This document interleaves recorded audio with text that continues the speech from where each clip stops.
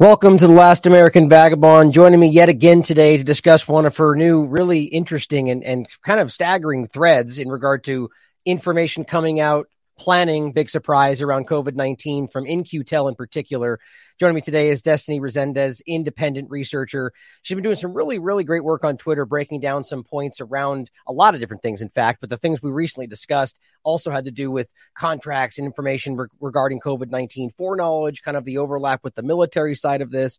So I'm excited to have her back on today to dive through this recent thread that is pretty interesting. I have to admit, as I was going through this, it's almost like maybe has anybody else talked about this anywhere else? Because it's so amazing how these things just come out of nowhere. It's just controlled flow of information, right? So I'm glad you're here doing this. Yeah, no, they tried to hide it, and I didn't publish that because I didn't have the proof. But now I have all the proof that they absolutely tried to scrub this off the internet. So yeah, it was a miracle I found it, really. Yeah. First and foremost, how are you? Nice to have you back on the show. I'm doing well, thank you. I hope you're doing well. Thank you for having me. Absolutely. I really do value the threads that you put together on your Twitter account. Do you have anything else, by the way, a Substack or another place? Have you built that yet? Or I just started a Substack. Like, I'm brand new. And you know what prompted me to get a Substack? I watched one of your recent shows, and you had on that the ex-military guy who just got out. It was a great episode, by the way. It was an amazing interview. I loved it. That was probably one of the best ones I've seen this year. And it inspired me. I was like, I got to see his Substack. And I was like, I need a Substack. I do have a website, the Des Says, DEZSAYS.com. It's a blog. It's what essentially will be what my Substack will become. So. Okay, great. Well, make sure and throw those to me when we're done, and I'll include them in the show notes for everybody to check out. I think Substack is it's at the very least, it's so far shown itself to stand by independent, creators and free speech and so on. So I'm glad you're doing that because I hope your work gets, the reach it deserves. So let's talk about this general thread, and I've got the document pulled up here as well. So this is In-Q-Tel. Ultimately, that's for people that don't know. It's sort of like the business front. It's CIA, being honest about what we're talking about here. Roundtable report, leveraging digital health technologies during large-scale epidemics, December 2019. So start wherever you want. I've got the thread pulled up. This is kind of foreknowledge, planning about a lot of different factors that took place during COVID-19, almost exactly, or the illusion they're in. Okay, well, the document was a document that came out at some point in December after the 5th. We know that because it states that it was covering the December 5th roundtable that In-Q-Tel held amongst their own people from their B Next laboratory, which is just one of their many laboratories they have. So different than Event 201, but a similar kind of action. Oh, this, how it played out, it's startling. It's exactly like Event 201, and it's connected to Event 201 within a very strong tie. The man who scripted Event 201, who was head of the executive writing and planning team, Eric Toner from Johns Hopkins University Center for Health Security.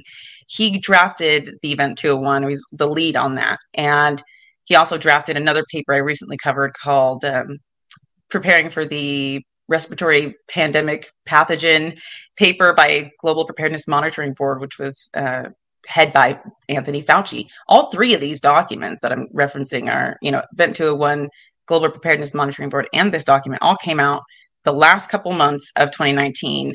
And the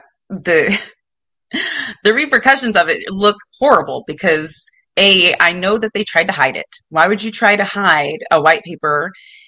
And why would you claim no attribution? And when they say no attribution agreed on a paper, it means that it's not going to show up on a CV. So if I were to type in the title of it, usually you could type in titles of papers and it'll come up to somebody's CV associated in their resume, and you'll find it. They specifically said not to do that, and that they had agreed upon it beforehand. Which that tells me strange. Typically these things are paraded around, and like we saw with Event 201. So I agree with you on that. They didn't want people to know they were involved. I get it's the point, right? Mm-hmm. And I could send you the link to what, if you were to try to get to this page, because the way they have it now, they've removed it from In-Q-Tel's website. What they do have is from the same time period in December 2019, they reference to Christopher Darby's audio podcast he did with the CIA's new. I guess they have a podcast, and that's what they're doing with all our money. It's wonderful. And so the link to that, and it also referenced to that paper, but never they after they deleted it, you can't find it. It's broken links and get a forbidden sign, and they tried to scrub it real good. So I've archived it 5 times on the archives. So and I have hard copies, so it's incredible how much that is happening. Even maybe even on the maybe not, if did this happen to you on the archive where those were removed, even though you archived them? So I've been seeing that. Well. Not these ones in particular yet, but I have been an avid archiver, and there has been a really terrible trend lately of just things deleted, just magically disappearing from my archives. I had thousands, and I'm down to a couple hundred now. It's just everywhere, with even corporate media altering titles, changing content with no updates, they're not even following their own classic journalistic, integrity. They just completely change things. And you're right. The links are changing, especially for those that like doing what you're doing as you go back to 2020 and stuff. Oh, let's find that old document we had. Oh, weird. It's no longer there. It's everywhere. So I'm lucky for AI. AI has been very helpful in finding documents, which is great. Really interesting. So how so? You mean in regard to like an app, like an application, like a Chat GPT? Oh yeah, like search engines. There's a great AI called Perplexity that I use quite often. That it's like Chat GPT, but it's up to date, real time. They do a much deeper dive, I think, than Chat GPT does, and it gives you the link references for any answer it gives you, and they're not just the run of the mill Google ones. They're really good. So those will usually lead you at least in the right direction to find the source documents that you need. That's interesting. I have to be honest, I'm wildly concerned about that. I'm just like, I'm not even sure if I can contextualize why exactly I'm so adverse to that, but I'm just like anything artificial intelligence. But here's a great example of what we always talk about, right? How the internet, for example, is the classic example, right? This was a DARPA project, and I doubt they envisioned it being used the way it is today. Or like you have the blockchain argument that you could see how these things can definitely benefit you in ways, even fighting back. So that's an interesting point. Yeah, but I do it with caution. Because I'm very anti-transhumanism. I'm pro-natural human. If I didn't know that I got a wealth of information on the computer and in the internet that would help slow down their agenda, I would never use it if it didn't aid in that particular endeavor. So right. Take the good with the bad, I guess. Yeah, well, your work is very clear in that regard. It's not like anyone's going to accuse you of being a transhumanist or technocratic. Hope not. Yeah, I hope not. So let's bring this back to the name in general, like the idea of leveraging digital health technologies during large scale epidemics. So how do you place this in the context of everything else? Like, how do you see In-Q-Tel's meeting about this playing into this? Is this foreknowledge? Is this planning in regard to what happened? Is it kind of like, because what I see as I go through this is you see overlaps everywhere. You can get into the 5G aspect, the idea that ultimately what played out is just like with Event 201, by the way, is almost identical. Right there. Yeah, right so there. This gave far more specifics in terms of actionable things that would occur during COVID that nobody, unless you were a particular virologist that had ideas of diseases that hadn't even arisen yet, and you were doing gain of function or dual research use of concern, and you were trying to guess how a pathogen was going to maneuver in a society that was novel. Unless you were in that particular field with that particular interest, you wouldn't have the kind of insights. Event 201 was more like a story. It was more like reading a script to a play, like a high school play, and everyone had their part and their role, and it was kind of theatrical. Right. And it really was. This was far less theatrics. There is no cameras and they're sitting at a table pretending to watch the fake news about it. No. There was none of the theatrics. This was straight business. It was 100% business.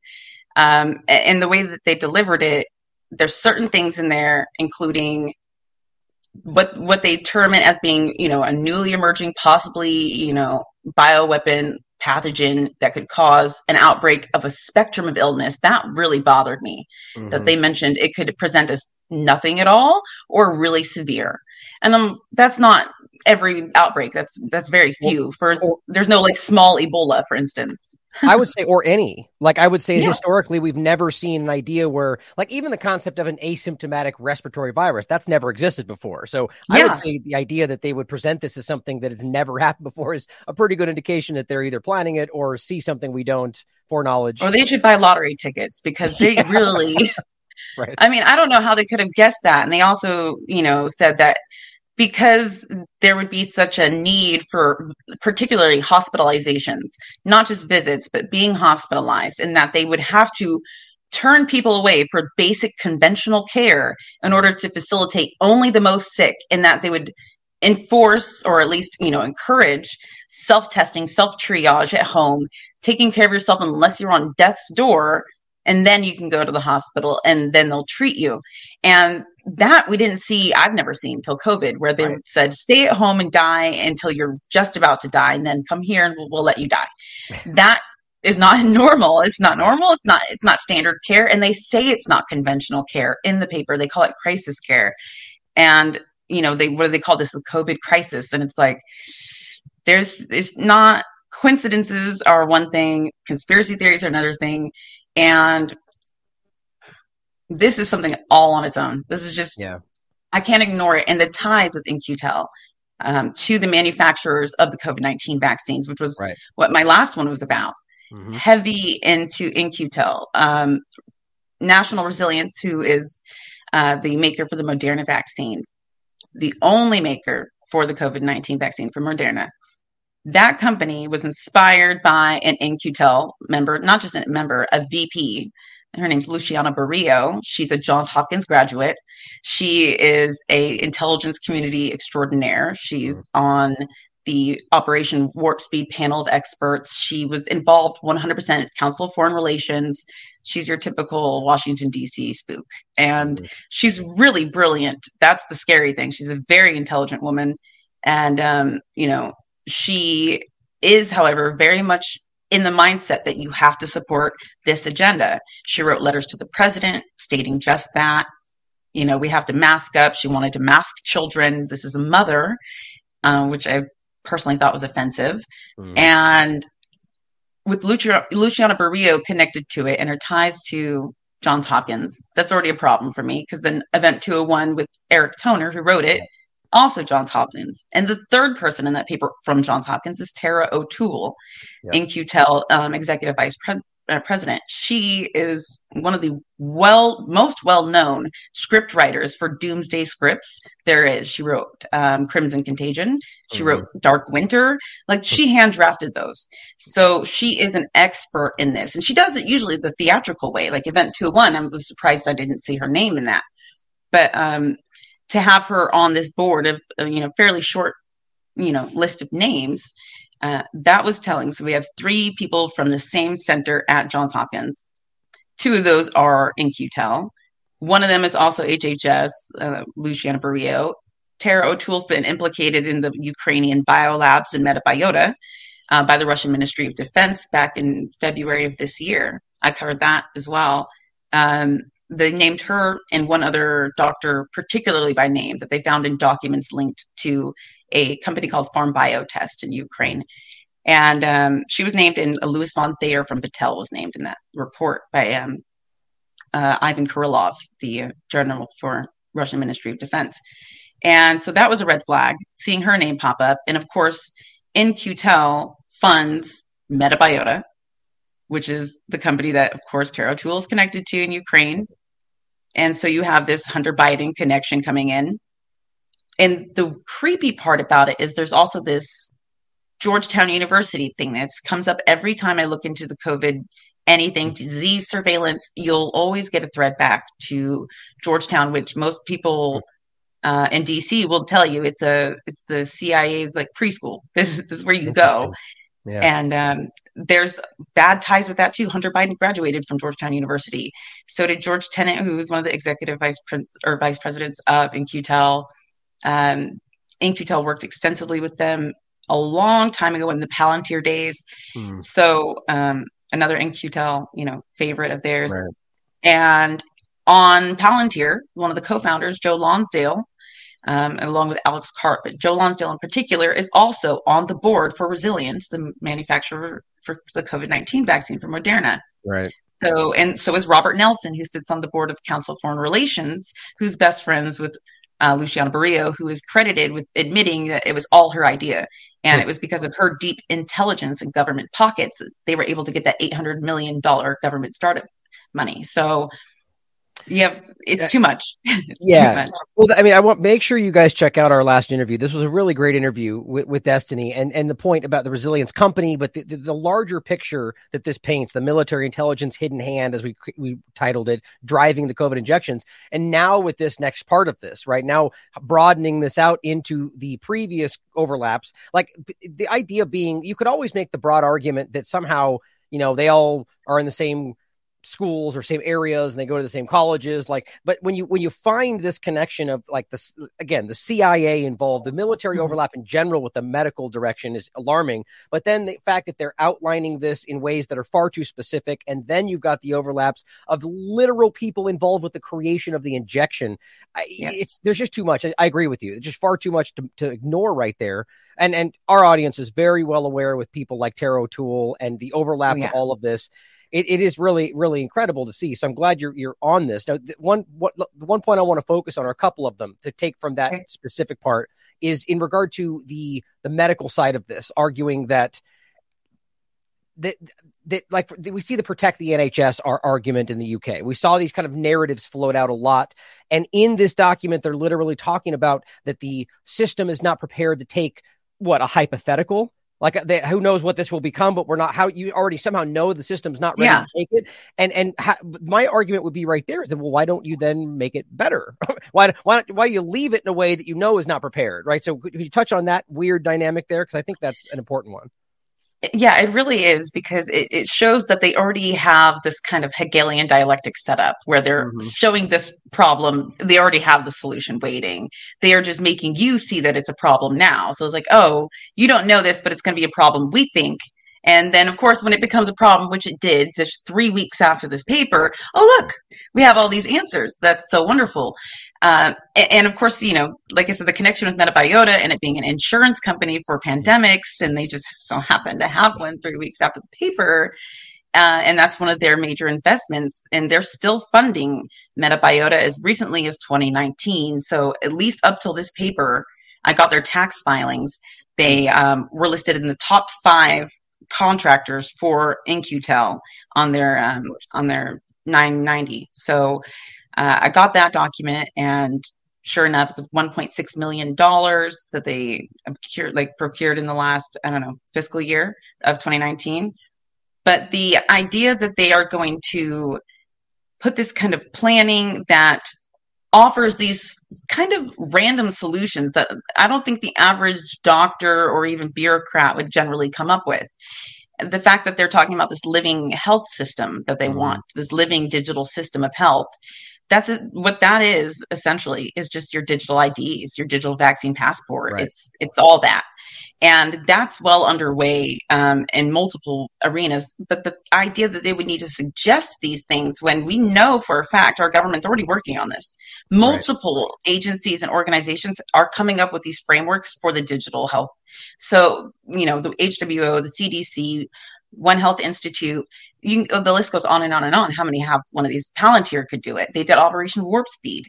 So the whole tracking digital system, it's been done, and there's 1,000 proposals. The idea that you would need to craft a paper for this when you didn't know there was a pandemic on the horizon, it doesn't make any sense. Well, and these are intelligence, right? They're supposed to be intelligent people. Well, to me, it's exactly what you're talking about, is that this doesn't feel like this. It doesn't appear this was meant for public consumption, right? So this wasn't about presenting a narrative, more so about outlining the plan or what will later out, that's what it feels like. And so what the point then becomes is that it's not saying, it's not a prediction. It's saying the creation of the perception that we are struggling in our healthcare system is how you then justify the digital health step, right? That's what it really feels like. And here's one of these. This is within the document, preventing the collapse of the healthcare system. So, already envisioning the collapse of the healthcare system with something like just that's very, very on the nose. Rationing scarce resources under crisis care conditions and limiting or slowing the transition away from conventional care should be considered a fundamental national security imperative in the context of a large-scale epidemic event. So it's already being set. And then, of course, in this, in general, there's a lot of parts in this that get into the digital health. I mean, it's right in the title, leveraging digital health technologies, right? So the idea of like you said, the digital passports, the tracking surveillance of all this stuff, and so it's setting up the idea to create the very next step that then creates the kind of technocratic control structure of our health. It's, just acknowledging that. So speak on that if you'd like. I think that's very, very clear. And then let's get into like the 5G overlap. I think that's interesting. That's a really interesting one too, right? I will say that when I first went through this, and by the way, I don't even know how long I had this document because it wasn't like I stumbled upon it just last week. I when I'm in a zone and I'm going through, just my rabbit hole of information, I am zoned in, and anything else that looks interesting but might not pertain particularly to what I'm on, I always save it. I save everything. I have 10,000 files. And so I just happened to, tag it as In-Q-Tel and set it aside. And I never even looked at the title or the date. I just saw it, saved it, because they're deleting everything. So you just have to do that. And I just was, had a slow day of research and I was just cleaning out my files and I opened it. I was like, oh my gosh, this cannot be a real.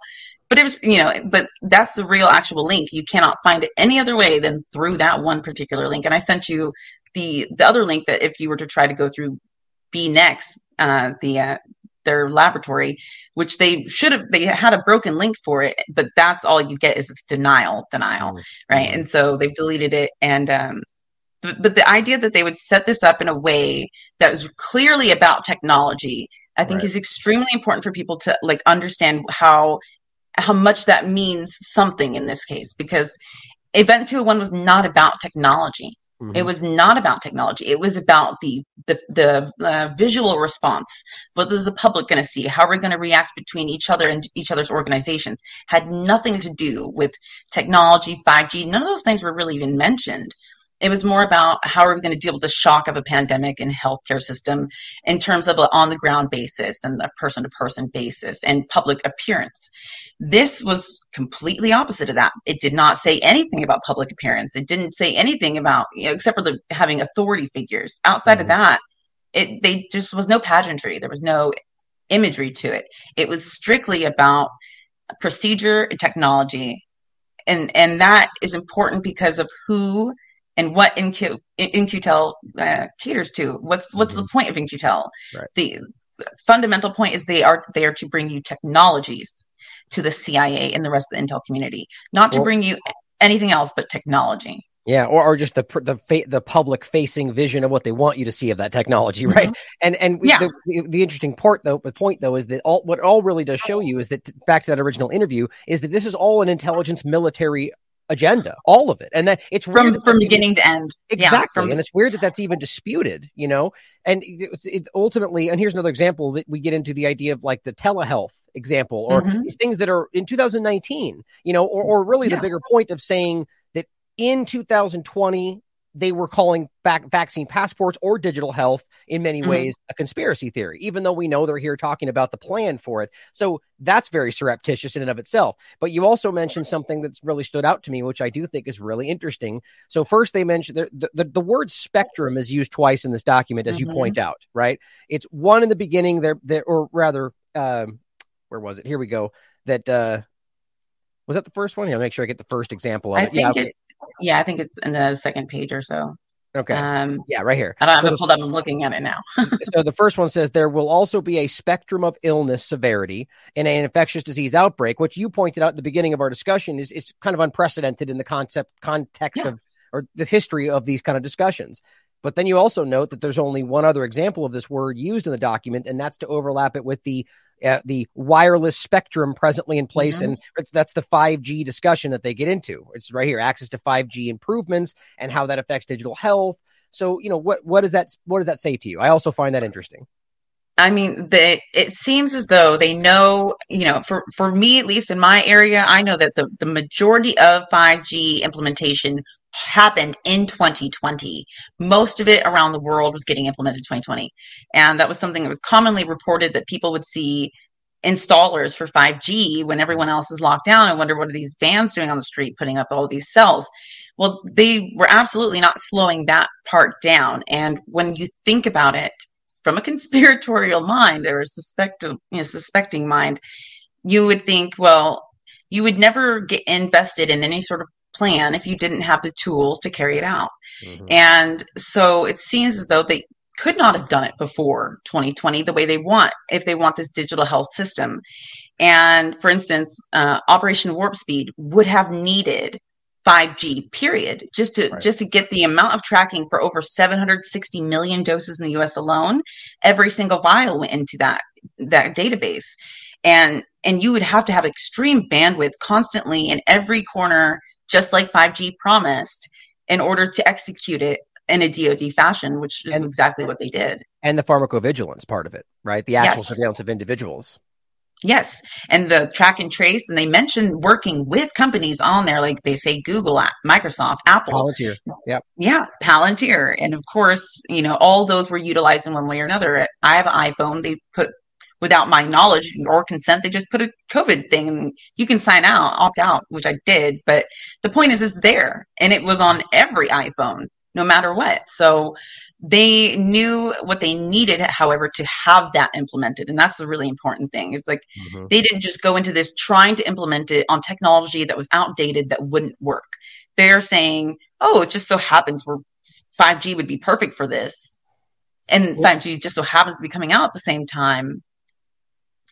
So what a lovely way to execute this, Right, exactly. Well, so how do you see that exactly? Do you see that being essentially the argument that, like, the conspiracy of it, which, again, I always point this out today, that doesn't mean false story. It means that people conspired to do something, right? Yeah. So the conspiracy possibly being that the rollout was designed to kind of surreptitiously create the digital health, which will be used to entrap us, or do you see it as more of an overlap that the actual illness, which I'm open to because I've discussed this as well, could be overlapped with the rollout of this technology, and that's the kind of spectrum of the illness discussion. It's interesting. Yeah, no, that was one of the initial claims that people were making at the beginning of COVID. I do remember that, especially with Wuhan being one of the first places that implemented 5G. And I remember looking personally online to the 5G towers in New York during the Elmhurst. And when you will know it, there was a string of them, all of them were close to Elmhurst, right there on the east side of the island. And so that was alarming. And I do know from a document that's a CIA document, a series of documents from 1970 to 1972 called 5G millimeter wave biological effects paper, which was hidden and kept redacted and in their vault for many, many, many years. And I think it came out 2016 that they released it quietly. But in it, it's very clear. It's actually based on the Russians' information on this. But it's very extensive, and 5G millimeter wave 100% has deleterious biological effects, at least according to the CIA. Whether or not, I'm not a doctor, but that's what they say, and they kept that hidden. So I do know it causes effects. Some of them are very flu-like symptoms, achiness, and just general unfeeling well, and lowered immune system that happens with radiation of any form. Pretty much, you'll degrade your cells and its integrity, but I think it was more so I don't know if it was like an overlap. I think maybe it could have had a negative symptomatic effect on top of it. But I think 100% this is to bring in the digital ID, the digital platform, because we see it being pushed everywhere. It was a big deal for transportation. It was a big deal. It's huge in the European Union. Has already adopted this. Norway, Switzerland, Germany, they've already adopted this. It's called the Partnership of the United Nations, the European Commission, and the HWO, and the government of Germany have gone full-fledged into this already with it's called the Global Digital Health Certificate Network. And that's documented on the HWO, the UN, all those websites. So you can find that they've already done that. And they want to expand. That's one of the things they're proposing in these new IHR amendments with the HWO and the pandemic treaty, that they're going to, try to push these. And that's a big reason why people need to really push back on those as soon as possible, because we're running out of time.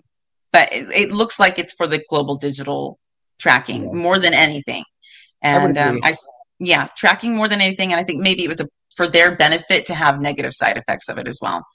Right. Well, but I would agree that it seems, I mean, I don't even think you can dispute that there's an overlap, right? Because obviously they want like the technology, 5G technology seems very clearly connected, tied in with all of his agendas, the smart cities, the Internet of Nano Things, the all of these discussions, Internet of Things, the Internet of Nano Things is one of these newer steps using nanotechnology in the body. Like In the Internet of Bodies, yeah. the Internet of Bodies is actually a step before that. Now they're talking about Internet of Nano Things, where they have nanotechnology in your body, and that's connected to the internet. It's terrifying. But so the point is, as you pointed out in your work, the 5G is integral to that. But what I think is interesting, and this is what I don't think I've seen evidence to suggest that 5G is like the sole culprit or that it's even involved necessarily. But I have seen really interesting studies in regard to the effects of it, like you're pointing out, right? Yeah, oxygen 5G too highly affects your oxygen absorption.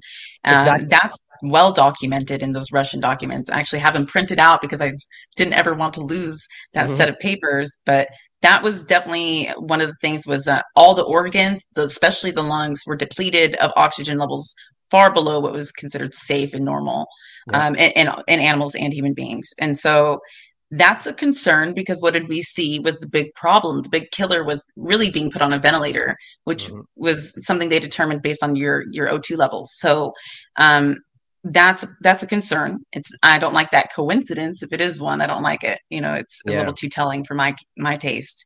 Right. What's important for people to realize, though, is that one of the actually two peer-reviewed studies I've seen now, one I think was Elsevier, Science Direct, is just simply finding that the exact symptoms you would find from EMF sickness, specifically 5G, I mean, exactly overlap with what you find with the symptoms they claim are COVID. And that's a peer-reviewed study. That's not up for debate. But they didn't like that. And even pointing out the overlap was censored because they, were trying to they act like making that connection as you saying 5G is causing it. That's just a possibility. They clearly don't want people to consider. So ask these questions, people, because I definitely think it's interesting.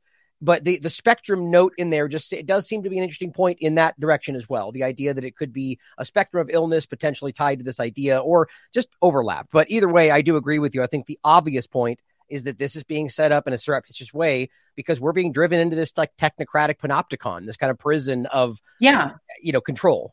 Go ahead.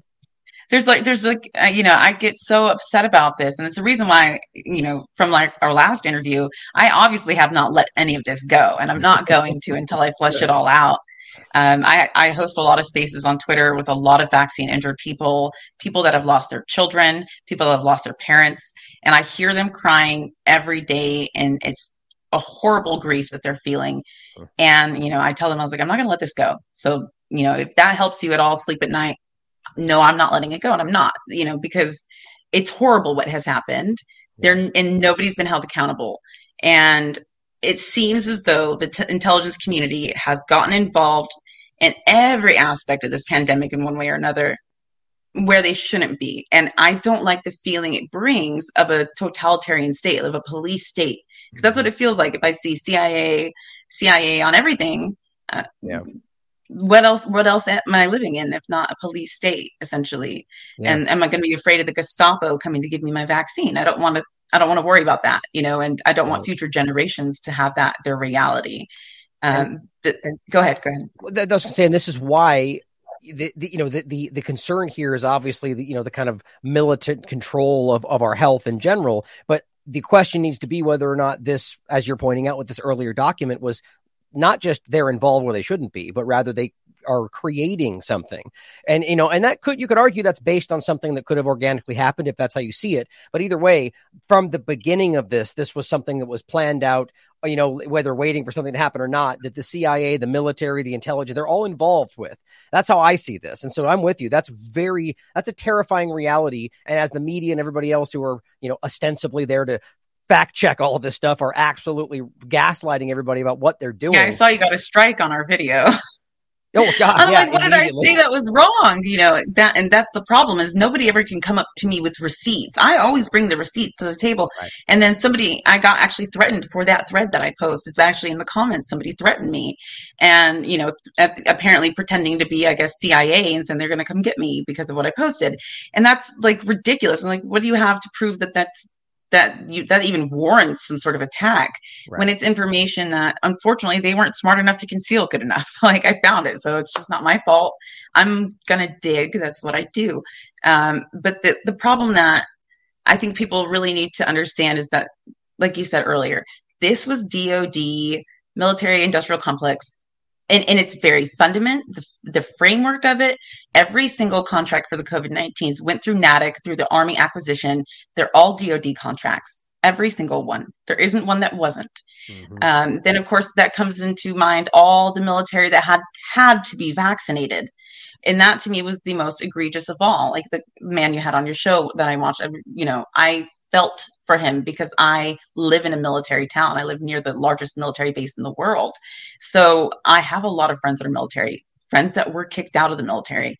It ruined lives. And the fact that these guys in the military have not just had this happen this one time. We have an example, which I wish we would have learned from, which was Gulf War vaccines and the anthrax vaccine. So when that's what happens when you let DoD handle a vaccine, Gulf War illness happens. That's what happens.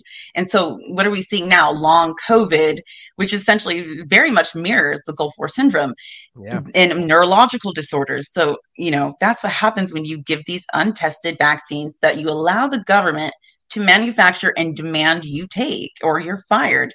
And that did not end well for Gulf War veterans. It's not going to end well with COVID. And I think we should have seen this coming. When it came to the Gulf War, like that was obviously we have to separate them, but they don't want a separation. They want collaboration between the public-private partnership. Absolutely. And well said. I think that's very clear to anybody that, cares to look, that there's something wrong here. And it's, I mean, I'll actually end today with a clip about the swine flu in the 70s. And it's the same thing, that it started in a, U.S. military location, that ultimately they were forced to take it, that they had no evidence it was helpful. Oh, it turned out to kill a lot of people, or in this case, it was neurological illnesses and some death, and this is a alarmingly, I mean, it just happens almost every time. And I'm trying to scare people away because that's the truth, it feels like. But there's people are so on guard to these topics that they just don't want to hear that. But you can look back at almost every one of these military involved deployments of these injections, and it never goes the way they say it does. It tends to hurt people. And you find the same people involved too. Tara O'Toole, Deborah Birx, Anthony Fauci, Robert Redfield. You'll see the same names pop up for the same, not the same diseases, but over the same instances of outbreaks and pestilence. Their name is tied to it. And not one of those instances did they ever come up with a safe and effective product for any of those illnesses. That, if anything, Fauci killed people with AZT. It was a horrible protocol. And most virologists today will agree that that was an awful plan of action. We have better therapeutics for AIDS now, but that was a death sentence when Fauci was in control. Just and like Remdesivir, right? Remdesivir, exactly. It's getting me so upset thinking about that. Yeah, well, because he is in integral part in why that's now being used, despite the Ebola trial with New England Journal of Medicine showing over 50% being killed by it. It is, and I know you know all this. It's very upsetting because it's so very obvious. It's right on the surface of all this. And the first guy who did the actual testing for that particular for remdesivir, they call it like GS1475 or something in the actual clinical trial data. But the first person to do the actual gain of function work on this, when you look on something called Reporter by NIH, which tells you all of the clinical trials and all the tests that they do in terms of what the contract is for whatever gain of function research it is. When you look into the first ones for remdesivir, it comes back to principal investigator Ralph Barrick. Of course. And it's just, it's maddening. It's beyond maddening because, how many times can, you have the same thing happen over and over. And meanwhile, they call you a conspiracy theorist for pointing out reoccurrences that statistically are not possible without some sort of formal correlation. And they want to treat you like you're the crazy one when, the reality is, crazy definition, but, the old saying is that it's repeating yourself over and over, expecting different results. No, I wish it was different results. Unfortunately, it's the same people over and over. And it makes me feel crazy because no one else is acknowledging it except for the people that are getting injured and getting censored. They're the ones who acknowledge it. And that's why they're censored. I agree. Well, one last point, and then I'll let you kind of give any final comments on the thread and so on. It's things like this that just it's I'd like to believe more people see it than we're able to kind of discern, because we don't have ways to kind of, we still operate through the corporate media perspective, because there's no other place you really get some kind of majority opinion. And I think we're being lied to about what most people think today in an absolutely very clear way. But you got things like this, and this is Mr. Barrick here we're looking at. And, the idea of US funded research on coronavirus induced myocarditis. In the 90s, they quite literally, and the documents are included, studied how to induce myocarditis using coronavirus in rabbits. Multiple studies. And yet we can't, these things are just kind of not in part of the conversation. It just kind of makes me, it's frustrating. So I'm glad your work is continuing to get noticed, because what you're highlighting are things that clearly people are uncomfortable with, and they don't want people to talk about. So yeah, this was a prize. Finding this document was really one in a million. I haven't seen anybody else even talk about it remotely, because I really don't think anyone else has found it. Because my searches came up with nothing but that one paper after that. So I'm hoping this gets to somebody in Congress, somebody who can see it, that has far more reach than I do, that can demand. I would love to see something like the Senator Church committee hearings that they had back in the 70s. Right. I would like to see that, where they bring in the intelligence community to answer some questions. And that's all I'm asking, is at least that for the people that I know that are vaccine injured, at least they deserve some answered questions and, an open testimony. So that would be my hope, Senator Ron Johnson or Rand Paul or somebody who cares to see this. And the tie with Intel community doesn't stop there, because you got USAID. And right. I did my second thread. I don't know if you saw, I had a 2-part to that one. There's a second thread after that where I go deep into why that was concerning with In-Q-Tel having this paper. It's because In-Q-Tel is virtually CIA. Most of the members of In-Q-Tel are former CIA. They work in conjunction with the CIA. It's fair enough to say they're an offshoot of the CIA. And recently, RFK Jr. said in the Tucker Carlson report, USAID is a offshoot of the CIA. And that's believed in almost every country that's not us, that's publicly known to other countries, because we've gone there, we've caused problems, and it's been CIA. And so we're having this constant theme of military industrial complex and intelligence community in every turn, with no sign of stopping, and nobody's held accountable. We just saw in Congress FBI whistleblowers, and the people were treated horribly for whistleblowing. And, same with Dr. Andrew Huff, who confirmed also Peter Daszak confronted him about working with the CIA at EcoHealth Alliance a couple of years before going to Wuhan, and was interested particularly in Wuhan and what they were doing there, which would be this work. So I see a constant stream of intel going between these laboratories and these technologies, and the intelligence community seems to be either what's profiting or what's pushing this. Mm-hmm. And that should bother people. This is the most intensive, scary, professional people in the world. This is CIA. This is what Nancy Pelosi's nightmares were made out of, and other countries worry about. It's not really the Army or Navy. They worry about our intelligence community, because they're who finds you. They're, they might be taken out by military, but the CIA and Palantir and people like that, they're who's finding you. They're going to find you. And that's the problem that the Five Eyes, for instance, and everything Snowden was looking into. This is all intelligence community. I don't want them touching my health. Yeah, I agree. I think it's a terrifying thing. That's why I think most people are so afraid to kind of acknowledge the real picture here, because I think the bigger picture, even, overlapping, like you mentioned, RFK Jr. and going back to the assassination of, it's so clear that at some point there was a break where these people are at the very least completely unaccountable, if not completely in control, right? And that's the common thing for John F. Kennedy. That's the belief. I have John F. Kennedy's books right beside me. I have all his books. Big, huge fan of JFK. I'm very, and I am biased against the intelligence community because my beliefs of their involvement, which even Tucker Carlson, before he was fired, covered that when they, went over the documents that were released recently. And that's apparent when you just look at anything about the JFK assassination, and Alan Dulles and how he had fired him right before his trip to Dallas, said he was going to scatter the, CIA into 1,000 pieces and toss them into the wind. He was going to dismantle them. And then there's the burn notice that came out that they found half burned in a fireplace that said, Lancer's asking about, Project Blue Book. What are we going to do? We have to take care of this. And Lancer was the code name by the CIA for John F. Kennedy. So, and then of course, who headed the Warren Commission? But Alan Dulles, the man he fired the CIA, and his understudy was George H.W. Bush. And you see how it just gets deeper and deeper. Yep. And so that's probably the most guarded conspiracy in United States history.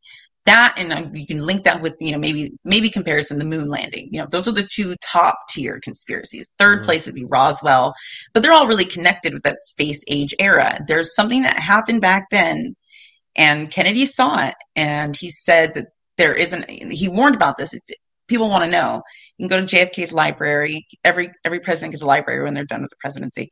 He has all the speeches up there, and my favorite one, I almost know it by heart, from April 27th, 1961, to the Newspaper Association. He has that speech that most people are familiar with now, that is about the secret societies and how this is an apparatus that no democracy would ever hope or wish to match. He's talking about essentially what we call the deep state these days. Right. And that 100% looked like a reference in every way you could think of it to the CIA. He said they had diplomatic, intelligence, economic, financial. They had everything under their disposal. And there's only one group that gets that only answers to one person. And that's really the CIA. Right. And we see the perversion of the USAID program, which was Kennedy's program. And that has been infiltrated by CIA. And I can just see Alan Dulles being the kind of person that would ruin that because he was so upset with John F. Kennedy. So it brings up a lot, and makes me wonder if RFK Jr. wins presidency, which I would be completely fine with. I have high hopes for him. And, I would fear for his life a bit, of course, just because of the family history. But I would like to see if somebody can get a hold of what's going on with the infiltration of CIA to other agencies like the NEA and USAID to root them out, and really separate the powers. I frankly think it's wholesale. I mean, I don't think if they ever existed in independent agencies, I don't think they exist anymore today. And I think that's kind of the bigger point that, at least in my opinion, that I worry about is whether at that kind of this time frame we're talking about, if it was right that moment or just after, that there was a moment where this group kind of, you could even point to Reagan and the creation of the shadow government concept, the continuity of government idea that really kind of broke this into something that is no longer even accountable to the people in the White House, And so I think that's what this stuff is important. What you're doing is important, or what you're doing is important, because it shows people this unaccountable connection to all of the bigger things they're dealing with. And I would even want to go farther to argue that things like Pearl Harbor, 9/11, COVID-19 were these inflection moments and events that were created. There's too many things that say the intelligence community is involved. Why haven't they released the John F. Kennedy files? It's been, what is it, 60 years? Everyone is dead except for his daughter, Carolyn, who is, I believe, in her 60s now. RFK Jr., of course, as well as the nephew. But his son's dead. The wife is dead. What is the point? Even everyone involved, including Alan Dulles, they're long gone. So the question is, why aren't they allowing this out? It's because, and just like Tucker made this, assumption, it's not because they're hiding a person or protecting a person. They're protecting an establishment. Right. And that's the problem. And then that shows what's going on, and so they already are lacking so much credibility right now that I understand them taking this last thing that's going to be the straw that breaks them and saying, no, you can't have it. You can't have it because for national security, for your security, CIA, it's for your security. For your health security, for your birth security. It's all for you guys. We're breaking everything just for you. Well, thank you for joining me again today. I really enjoyed talking with you. I think that your threads are important, and I'll continue to keep an eye on them in general. Anything else you want to leave us with today? Upcoming work, other things you have coming out? Yeah, I'm working on, I got the tax returns. I'm about to post those up today with the link to the actual ones, linking them with Metabiota. What's really interesting is if people look into the other named companies, the other 4 listed there, they're like nothing companies. Like one's like a floral like bathroom design company they got $2 million. What are they putting, like beautiful decoupage bathrooms in the CIA? I don't know what's going on. It just baloney. It's a shell company. Yeah. And so I'm working on that. I'm working on the Hunter Biden documents, just everything that has to do with USAID, which I now have the documents proving Burisma was working with USAID right before the story broke. In fact, that's why they erased it from Burisma's website because of Hunter Biden's relations. And so I'm going to be doing a deep dive in the next few weeks, if not how long it takes me, into USAID and see what they have really got their fingers into, because I know a lot that they've got it in and it's already unacceptable, but I already know it's going to be something horribly surprising the more I look. Yeah. Yeah, right. Exactly. It always tends to be, doesn't it? Well, thank you. And make sure you keep an eye on her account, her Substack, and her website, which we'll include in the show notes. And thank you for joining me. And we'll end with the swine flu deception clip. Yeah. I just think it's a good point to make. This is not new, and it's probably going to happen again, unfortunately. So stay attuned, stay on guard. And as always, question everything. Come to your own conclusions. Stay vigilant. The swine flu scare of 1976, that was the year the U.S. government told us all that swine flu could turn out to be a killer that could spread across the nation. And Washington decided that every man, woman, and child in the nation should get a shot to prevent a nationwide outbreak, a pandemic. Well, 46 million of us obediently took the shot. And now 4,000 Americans are claiming damages from Uncle Sam amounting to $3.5 billion because of what happened when they took that shot. By far the greatest number of the claims, 2/3 of them, are for neurological damage or even death, allegedly triggered by the flu shot. We pick up the story back in 1976 when the threat posed by the swine flu virus seemed very real indeed. Where did this so-called deadly variety of flu, where did it first hit back in 1976? It began right here at Fort Dix in New Jersey in January of that year when a number of recruits began to complain of respiratory ailments, something like the common cold. Dr. David Senser, then head of the CDC, the Center for Disease Control in Atlanta, is now in private industry.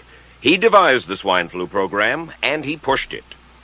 You began to give flu shots to the American people in October of 76. October 1st. By that time, how many cases of swine flu around the world had been reported? There had been several reported, but none confirmed. There had been cases in Australia that were reported by the press, by the news media. There were cases in... None confirmed. Did you ever uncover any other outbreaks of swine flu anywhere in the world? No. Now, nearly everyone was to receive the shot in a public health facility where a doctor might not be present. Therefore, it was up to the CDC to come up with some kind of official consent form, giving the public all the information it needed about the swine flu shot. This form stated that the swine flu vaccine had been tested. What it didn't say was that after those tests were completed, the scientists developed another vaccine, and that was the one given to most of the 46 million who took the shot. That vaccine was called X53A. Was X53A ever field tested? I can't say. I would have to... It wasn't. I don't know. Well, I would think that you're in charge of the program. I would have to check the records. I haven't looked at this in some time. Did anyone ever come to you and say, you know something, fellas? There's the possibility of neurological damage if you get into a mass immunization program? No. No one ever did? No. Do you know Michael Hatwick? Yes. Mm-hmm. Dr. Michael Hatwick directed the surveillance team for the swine flu program at the CDC. His job was to find out what possible complications could arise from taking the shot and to report his findings to those in charge. Did you know ahead of time, Dr. Hatwick, that there had been case reports of neurological disorders, neurological illness, apparently associated with the injection of influenza vaccine? Absolutely. You did? Yes. How'd you know that? By review of the literature. So you told your superiors, the men in charge of the swine flu immunization program, about the possibility of neurological disorders? Absolutely. What would you say if I told you that your superiors say that you never told them about the possibility of neurological complications? That's nonsense. I can't believe that they would say that they did not know that there were neurological illnesses associated with influenza vaccination. That simply is not true. We did know that. I've said that Dr. Hatwick had never told me of his feelings on this subject. Then he's lying. I guess you would have to make that assumption. Then why does this report from your own agency, dated July 1976, list neurological complications as a possibility? I think the consensus of the scientific community was that the evidence relating neurologic disorders to influenza immunization was such that they did not feel that this association was a real one. You didn't feel it was necessary to tell the American people that information? I think that over the years we have tried to inform the American people as fully